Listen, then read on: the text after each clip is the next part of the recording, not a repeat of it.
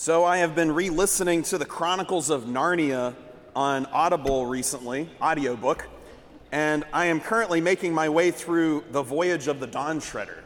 Any Chronicles of Narnia fans at church today? All right, very good.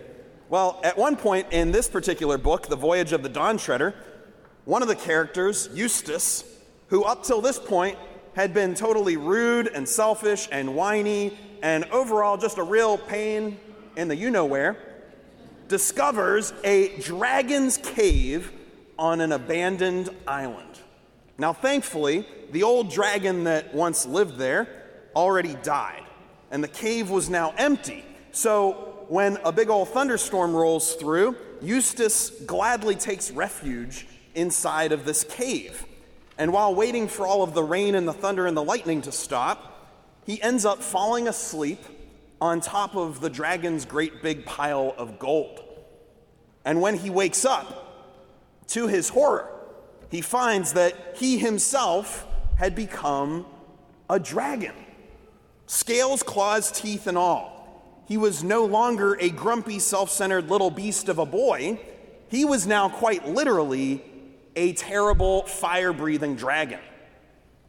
Eustace remains in this miserable state for some time, totally beyond any kind of hope of cure, until one night he suddenly sees this great lion approaching him, Aslan. And he's coming toward him on the beach. And silently, Aslan leads him away off to a pool of water up in the mountains. And Eustace feels drawn to go down into this pool. But the only problem is that he's too big of a dragon to do it. And so he thinks to himself, well, if only I could peel off some of these dragon scales, perhaps I could even fit down into that pool and be refreshed. So he starts to claw off, layer by layer, his dragon skin, and he steps out of it like a big old snake shedding his skin. And at first, he's very relieved. But then he looks at himself in the pool, and he sees his reflection. And he realizes that he is still all scaly and rough. He's still too big. He's still a big dragon. And so he scratches and claws a second time and peels away a second layer of dragon skin, stepping out only to find that he is still not rid of the thing. And so he does it a third time, right? But it's just no good. However many layers of dragon skin he claws away by his own desperate efforts, he remained a great, big, terrible dragon. And at long last, Aslan himself steps in, and he says to Eustace, "You'll have to let me. You'll have to let me do it." And though Eustace is understandably afraid of the lion's claws, he agrees to surrender and allow Aslan to do it for him. So the lion sets to work and proceeds to tear away, somewhat painfully I might add, the whole entire dragon skin. And then bam, it's finished. Eustace had been undragoned. He was a little boy again, totally changed, renewed, and relieved of that great burden of all of those nasty scales and claws. He was transformed both inside and out. So let me ask you this.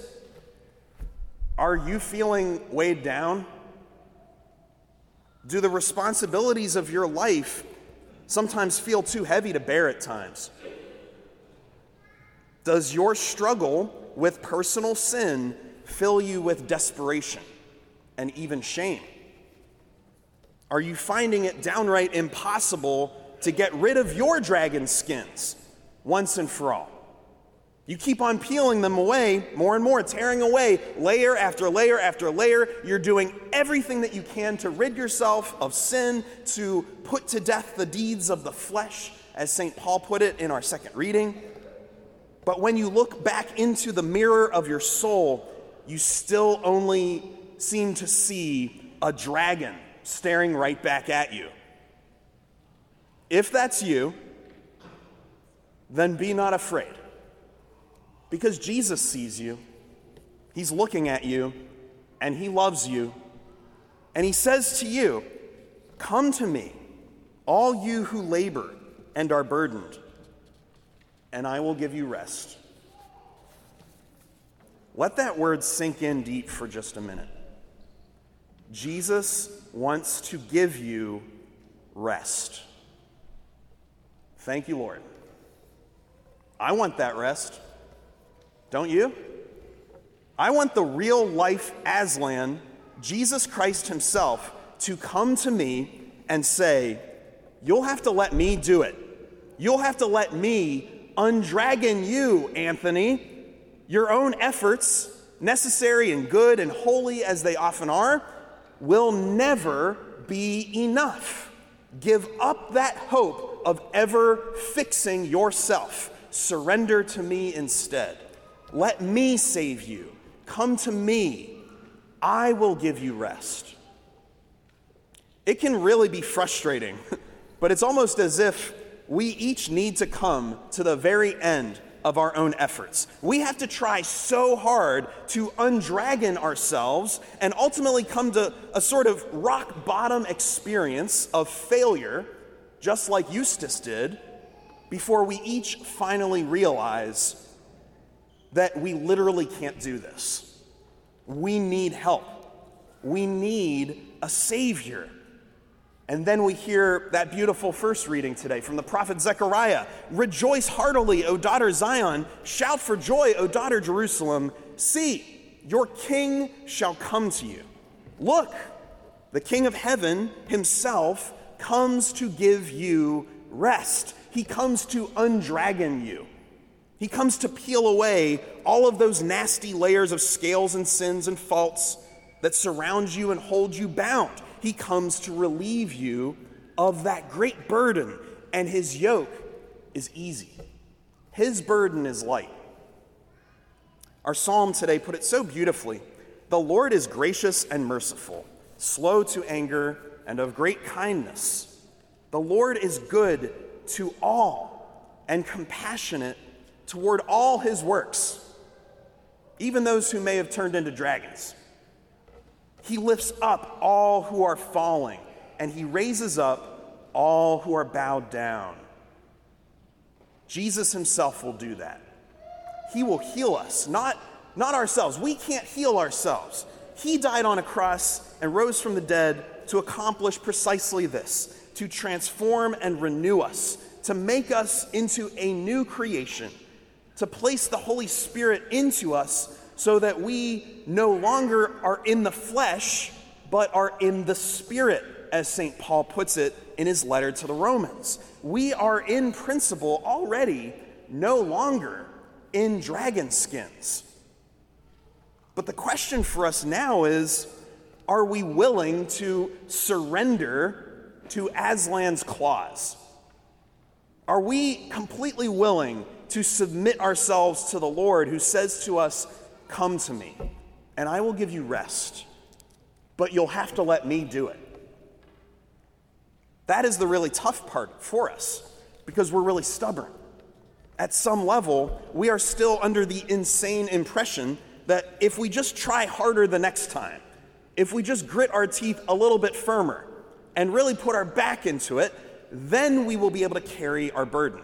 Then we can get rid of our sin, then we can fix our family, then we can make the world all perfect again, then there won't be any more suffering anywhere, then we can be worthy of God's love, and we won't even really need his help anymore. We'll be free of the dragon inside of us if we just shed enough layers. Thank you very much, Aslan, but we don't need your claws. Thank you very much, Jesus, but we don't need your crucifixion. We don't need your salvation. We don't need your free gift of grace. But here's the thing. If we go on insisting to do it ourselves, if we so exhaust ourselves, peeling back layer after layer after layer of dragon skin, then we are never going to come to the end of it. There will be more and more layers, and we will get more and more discouraged by the state of our souls, the state of the world around us, the state of the church, you name it, everything. We'll just be discouraged.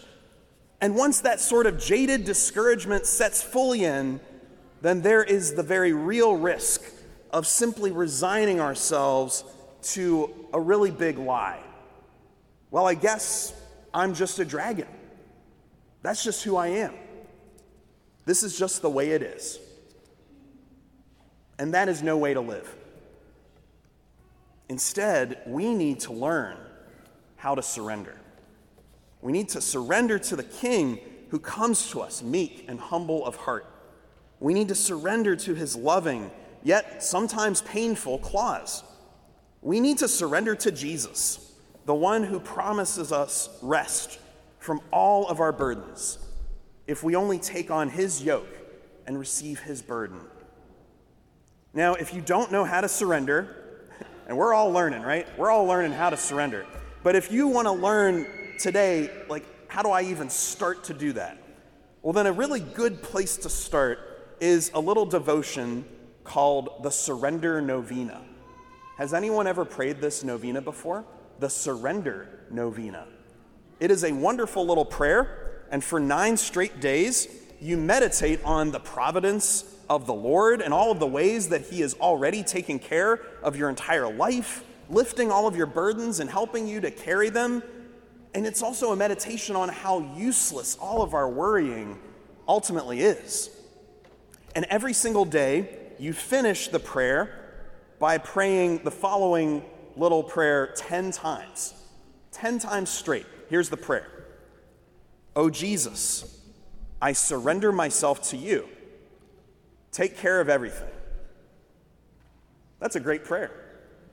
"Oh Jesus, I surrender myself to you. You take care of everything." This is the heart of surrender. This encapsulates what it means to come to Jesus and find rest in him. Jesus, I surrender to you. Take care of everything. Take care of my sins. Take care of my struggles. Take care of my worries. I'll do the best that I can, but you will need to take care of all of my dragon skins. You need to undragon me once and for all, and I surrender myself to you.